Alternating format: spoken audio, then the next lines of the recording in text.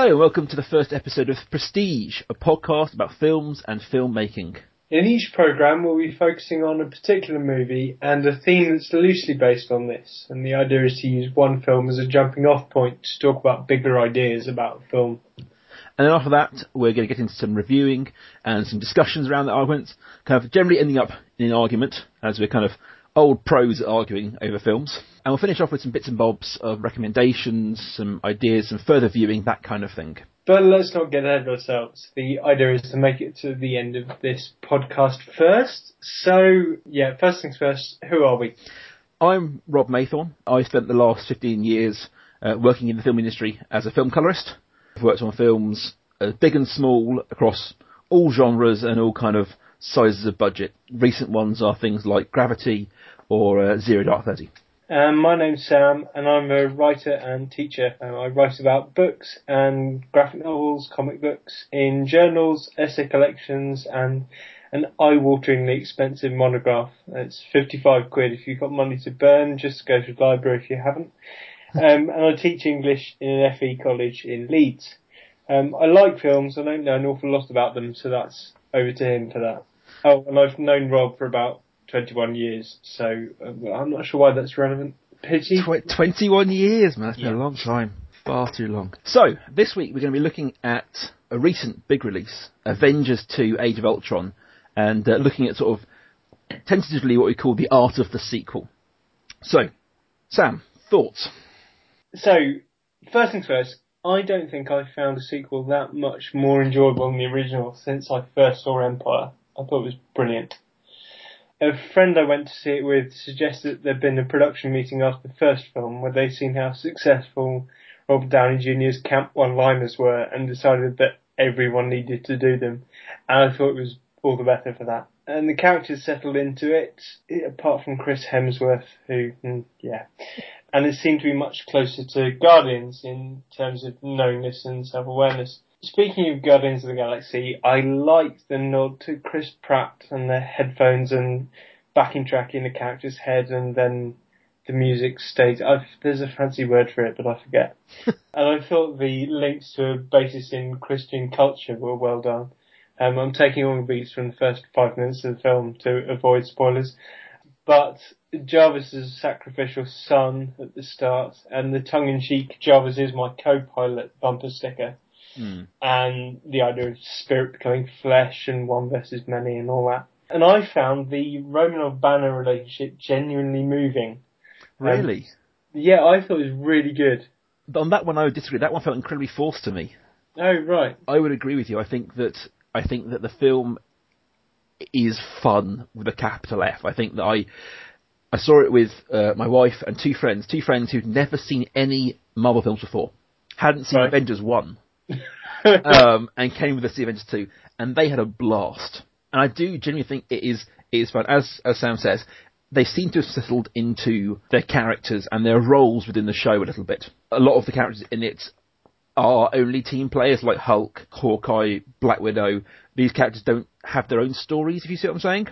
And those particularly, they've kind of got their role down. I do think I would disagree on the romance. I felt that one felt a bit too out of the blue. I kind of got the justification from it, but I didn't see it coming. It felt kind of a bit forced. I would say that I have some issues with it. Go for it. I think that anyone who's watched a lot of Joss Whedon's stuff can see all the story beats coming. Yeah, okay, yeah. I love Whedon. I will worship at the altar of Whedon until the day I die, but... See, that's really surprising. You don't strike me as that sort of person. Really? No. But I do think that you can see a lot of his beats. I mean, he has gone on record as saying that he knows he has a story arc he uses, and he knows at this page in the script this is going to happen, at this page this is going to happen. But you know that certain things in the story are coming. You don't know how they're going to play out, I grant you, and knowing who does what is going to be the different kind of the thing to work out. But I do think that at a certain point, I'm looking forward to someone else taking the reins of the Avengers, someone else having a crack at that story arc, which is going to happen with number 3. The Russo brothers are taking over. This is Whedon's last Marvel film, I believe. Right. And I think that I would kind of echo Sam. There's a lot of themes exposed in the film, and the one that really struck me was the whole kind of man versus God idea. Almost the mad scientists on one hand, who don't think they're mad, but know they're mad. And then you've got the more kind of naturalistic, will stick together, follow the path, even sort of Captain America, if you get what I'm saying, Sam. Yeah. And I think given that the third film is Avengers Civil War, and if anyone's read the Civil War comics, basically, have you read them, Sam? No, well, that was something else I wanted to mention. I purposely avoided reading any of the comics because I quite fancy just going along for the ride and not knowing about like the backstory and Thanos and any of the relationships between the Avengers. I've read a bit in the late 90s, early 2000s. There was something called the Ultimate World, where basically Marvel rebooted all their storylines. So a whole new world, so new X-Men, new Avengers, and they had something called the Ultimates, which was their version of Avengers. And I read that, and having read X-Men over the years, I've read a little bit of Avengers, but not a lot. The only one I have read is Civil War, and Civil War basically is a civil war between superheroes. Yeah. Now, I won't go into details because I don't want to give spoilers away for the comics and films, but the reasons why the Civil War breaks out in the comics simply can't happen in the film. They haven't set it up in a way that it means it can happen. Oh, right. It's all related to secret identities, and no people have to reveal them. But in the movies, no one has secret identity. But they have set up this idea of warring factions with, as you said, with Banner and Stark against Captain America and Hulk. Yeah, and I think whilst you've got someone like Thor who kind of straddles magic science line, really, because obviously he's very much the embodiment of any sufficiently advanced technology appears like magic. Because in the Thor films they do say it isn't magic, it's just science beyond what we know. But obviously it does seem like, especially with this film, when you're getting into the world of spirit quests and all that kind of more non-Christian religion based stuff, despite being based on North religion, I think there's a sort of science versus God conflict brewing. Yeah. I like as well, I'm aware that I've just said that Banner's on one side and the Hulk is on the other, but I'll stand by that because I like the way that there's this conflict, this science creator conflict within one character. And you have, like, after the Hulk has done terrible things, he'll hang his head. Well, Banner will hang his head about what's happened. I agree entirely. I think that there's some amazing nuances in the characters, and I feel that's where, as a sequel, it's really stepped up the game. In that, particularly with the Hulk is a great example. You make it, you know the duality of his character, of who he is as the Hulk, and who he is as Banner, and Banner's relationship to the Hulk, and that he knows they need him. They have a code green for the Hulk, and he's like, well, do you need me? Do you not need me? And then he has, like, regret. Even in the very first opening scene when he's the Hulk, but he's made himself the Hulk and he's fighting for the good and all that kind of, in the first film especially, where he chooses and can be the Hulk he can control. Yeah. There's still a lot of regret around what he does, and there's still kind of an idea of that he doesn't want to be there in the way that I think almost all the other characters want to be there. I think that Black Widow has a little bit of what could have been if she hadn't been sent to. Yeah. But all the other characters are very much like, well, this is my job, this is what I do. Well, I've made this choice.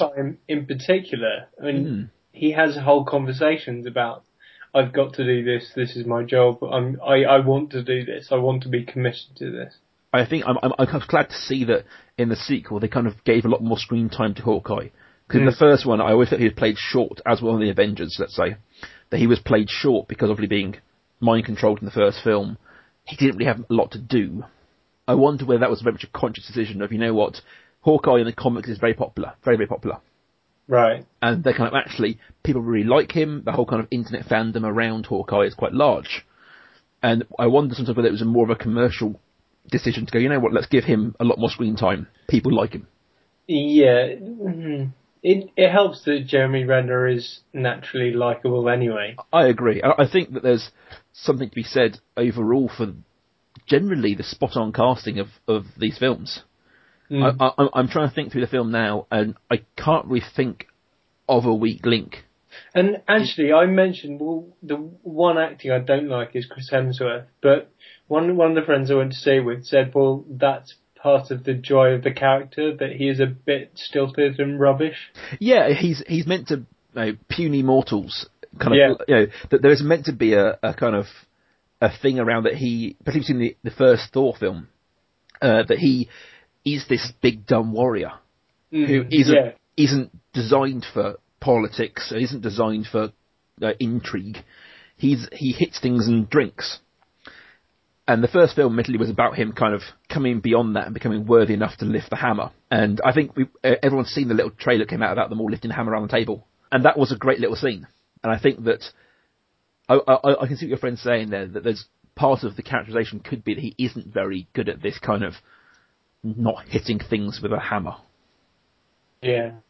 I do think that there is a general trend among Marvel films of that everything can be solved by hitting things hard.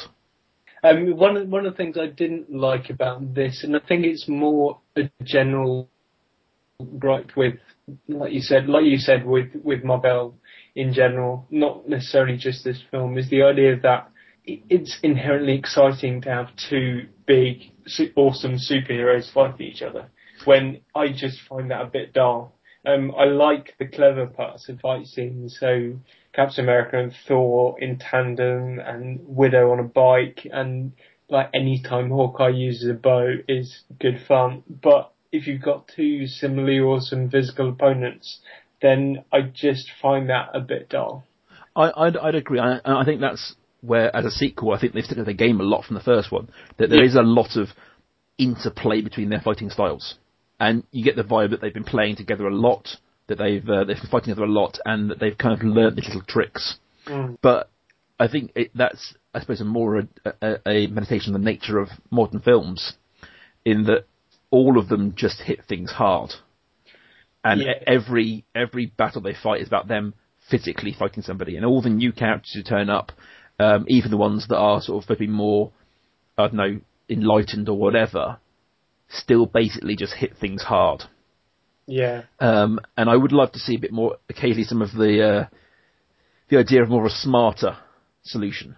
Yeah, I just want less Michael Bay. Yes. There were times in this, very short times, when I thought I could just be watching Transformers 4. Yes, and I think that there's always a risk when you get into especially CGI battles that you're going to go the Transformers way. I mean, to sort of kick it a bit larger, if you look at something like Pacific Rim, which I really, really liked, and I think that, I know people didn't like it, but I think their fight scenes were very well done, because it is giant robots fighting giant monsters, but at all times there was a kind of continuation of action, and you knew what was happening. You got what was happening. Whereas something like Transformers, it's just a massive swirling cuts, and you've got no idea what's going on. Yeah. And sometimes, especially when you're looking at Ultron fighting Iron Man, where they're both completely CGI, that you lost sense of where the ground was and what he was, and it was all so fast. You're like, well, I don't really follow it. Yeah. But to kick this a little bit larger, we wanted to look at sort of, I suppose, the art of the sequel. Both of us kind of are on board with this being a very good sequel, but in a larger world, kind of, what do you think makes a good sequel? I think that knowingness is a good thing. And also, the thing with the Avengers is what makes it a good sequel is what makes it a bit annoying as a sequel, which is the idea of narrative. And the fact that it links so well with the others is good, but at the same time, you just think, I mean, I was talking to someone about this last night, that you know in advance where the narrative's going to go, and you know that the next 40 million Avengers films have been lined up for one every 3 years from now until the end of time. So it's just a bit...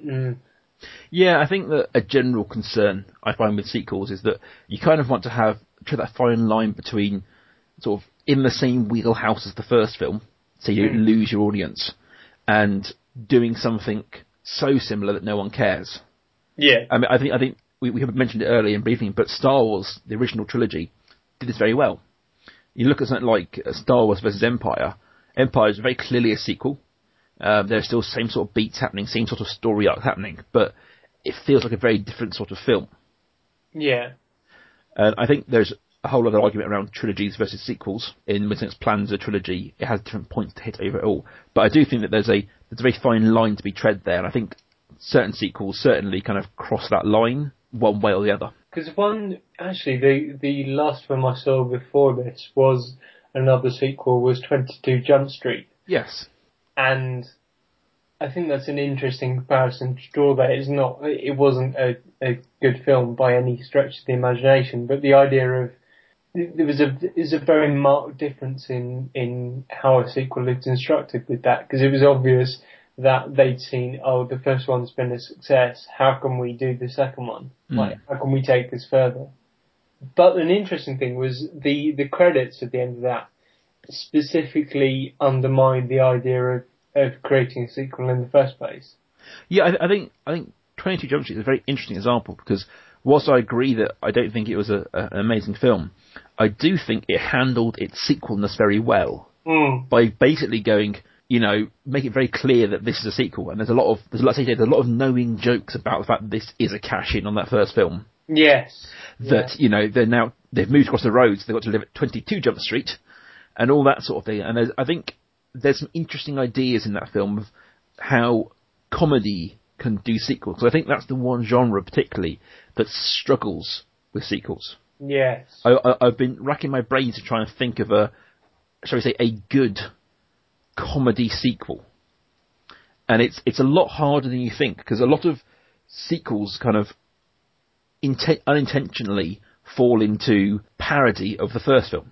Yes. One brilliant example of that is I'm going to get on my soapbox about the Saw films, because the original one was absolutely brilliant and really tightly plotted, and you didn't know what was coming, and the characters well drawn. That was brilliant, and the torture was there to serve a purpose. Yes. And it was horrible, and he was a psychopath, but you could understand it.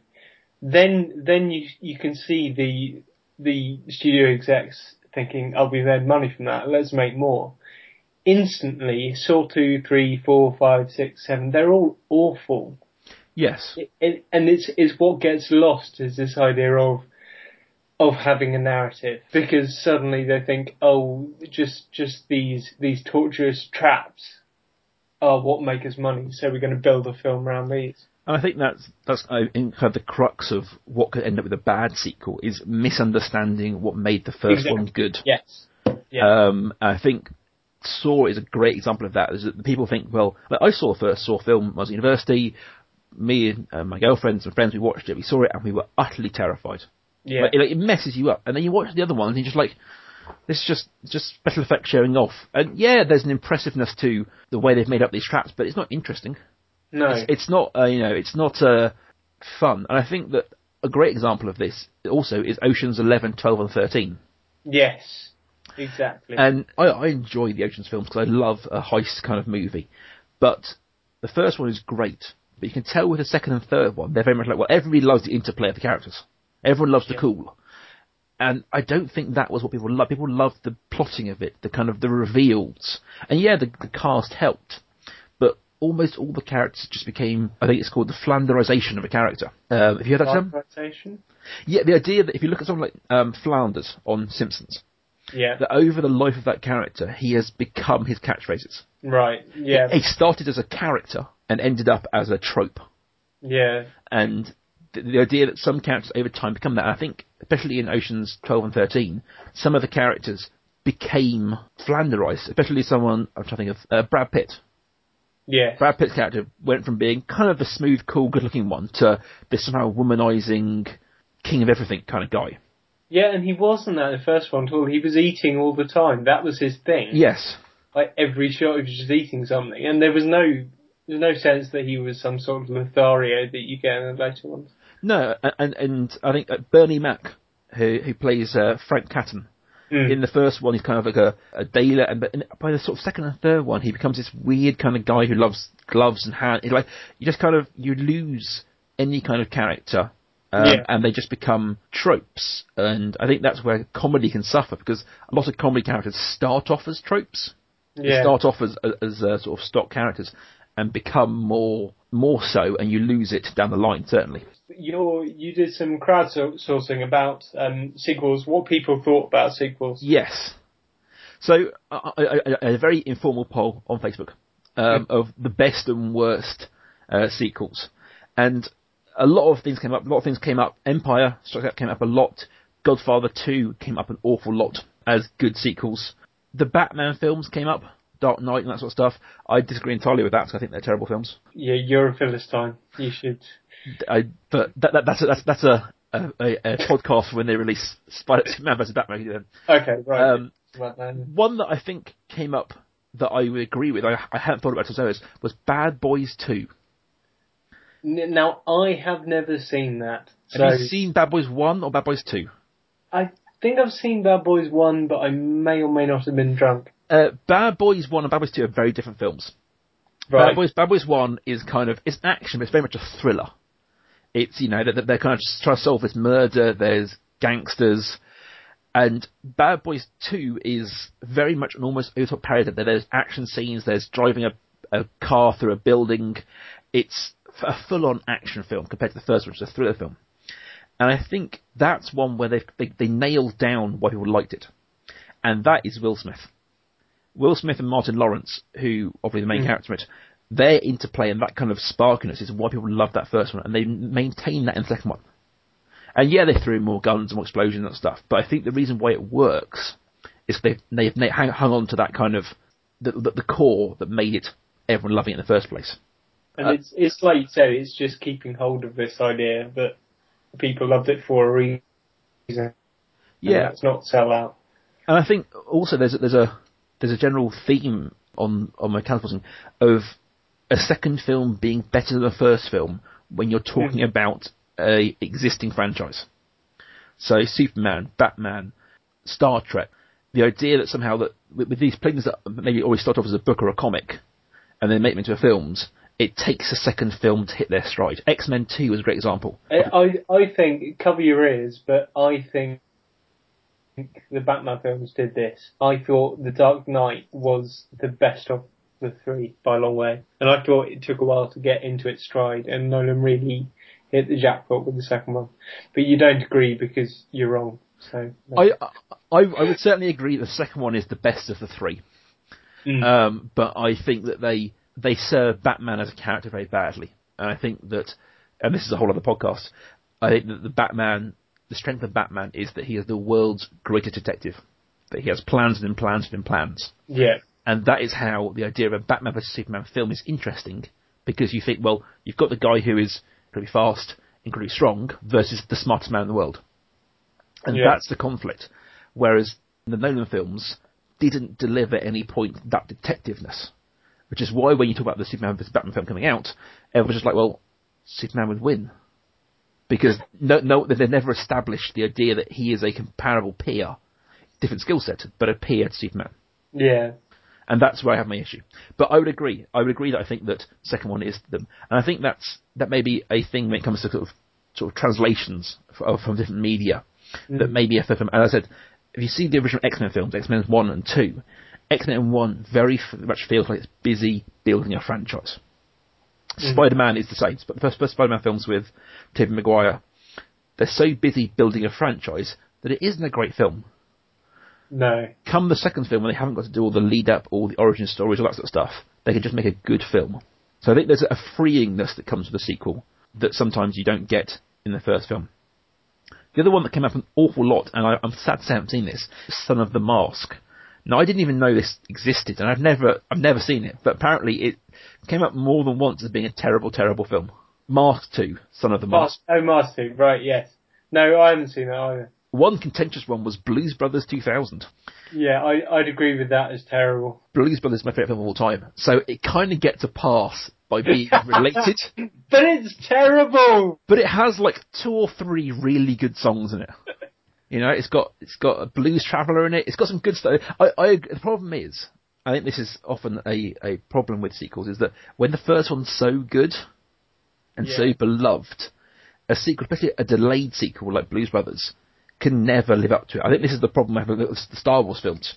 The prequel they released, which I would agree are terrible films, but there was just so much hype around them that there is no way those films could compare. And I think my worry is that Jurassic World is going to fall into that same trap come this summer. Although that does look really good. It looks really good, but the original Jurassic Park was great because it blew our minds for the technology. Like, see a dinosaur on that big screen was amazing. Whereas now, that kind of level of CGI isn't impressive anymore.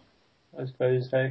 And also, there was a sense that you didn't have to build a franchise because there was a set of books to rely on. Yes. And now they're not Crichton anymore. So what are they going to do with it? I mean, there's going to be a whole kind of reading of that film based on the idea of they're making this mutant dinosaur, and that links somehow to the mutant film they've made. That the idea that rather than sticking to the real dinosaurs and the real books, they've gone and made a whole new story, a whole new dinosaur. Yeah, that's interesting. I like that. I think that there'll be a reading of that somewhere in some sort of monogram. Yeah, but when I say interesting, I mean interesting does not make you a good film. No. I think that's a general problem with sequels as a whole, is the idea of the one-line pitch that's interesting versus a good film. Yeah. You know, Second City 2, the girls go to Dubai. Sounds interesting, terrible film. And does it really sound interesting? Well, it sounds like an interesting twist on the story. Okay, yeah. The idea of relocating, like I said, Ace Ventura 2. Like, take Ace Ventura, put him in jungle. That's like an interesting pitch. Didn't work out as a film. Yeah, I hated the original. That's probably because I can't stand Jim Carrey. That's fine. You're wrong, but you're fine. But there's a whole discussion, I think, around the idea of the relocation sequel, where they're just trying to do the same film in a different place. That's a good question for people. Has that ever worked? Because you've just given two examples of it really not working at all. Yeah, I'm just trying to think about. Basically, they do try and tell the same story in a different environment. But I'm trying to think of one off my head that did grab that, but I can't think of one. Okay, right. Well, that's some for the listeners then, some of the audience. Yeah. We'll kick that open as a question. Has a relocation sequel ever worked? What's your favourite sequel? If you haven't joined in on Rob's poll, and I think we should end with some recommendations which you're going to give us. And I'm going to go with Mad Max 2. Right. Now, Mad Max 2 is a very different film to Mad Max 1. They are very different worlds and different characters, but Mad Max 2 is the film where they built what Mad Max is. It is a stripped down version of a story. It is perfectly played by Mel Gibson. The set design and the film design is brilliant. It's so well made, but it is a very different film to Mad Max. I would almost advocate you haven't got to watch Mad Max to get Mad Max 2.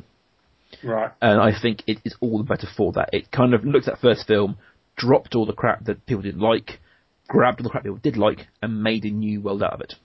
I would go for... I quite like the Men in Black films. And I would say Men in Black 2 is not as horrible as you think it is. So if... I'm not recommending it as the best... Well, I would give Empire as my favourite sequel, but that's boring because everyone's seen it. So it's no good as a recommendation. So if you haven't seen it, just give Men in Black 2 a try because it's fun. That's my recommendation. Okay. I'm going to twist it a little bit, and I'm going to ask you for a sequel you think that is maligned, that everybody kind of dislikes, and maybe you think is great, or everyone thinks it's great and you think it's terrible. Thinks great and I think it's terrible. I really didn't like The Godfather 2. Interesting. And everyone says it's amazing, and I just found it boring, and I couldn't get through it. I had to switch it off. Fair enough. I'm going to go with the Matrix sequels. Is this a good thing or a bad thing? I think they're a lot better than everyone thinks they are. I think that I admit, aren't as good as the first one. The first one is very much a pure, brilliant sort of bit of filmmaking. And the second ones get a little bit lost in the mire of mythology. Mm. But I think there's some amazing sort of scenes and set pieces in those films. There's an amazing characterization, some of the sort of bit parts. And I think there's a lot to love in those films. And I think people write them off massively. Okay. Because they weren't as good as that first one. I've just thought another one, which was possibly my favourite film of last year, was The Raid 2, which is amazing. The Road 2? The Raid 2. Oh, that's The Road 2, because I've seen The Road. There wasn't a sequel to that. There's a sequel to The Road. Can you get even more bleak? No, The Raid 2, which was just astonishing. See, I've seen The Raid and loved it. I haven't seen The Raid 2 yet. Oh, it's so good. And it's just, words fail me. You're not really sure how it could be any more violent or any more twisted than the first one, or any more tightly plotted than the first one. Okay, it isn't more tightly plotted than the first one. It's not better than the first one, but it's still pretty good. So yes, I would recommend that. Awesome. Well, I think we'll end it there for this podcast. We'll be back soon with another episode on another film and another topic. I've been Rob Maythorn. And I've been Sam Knowles. And yes, enjoy your filmmaking, film watching, whatever you do with films. And look forward to chatting more on the next podcast.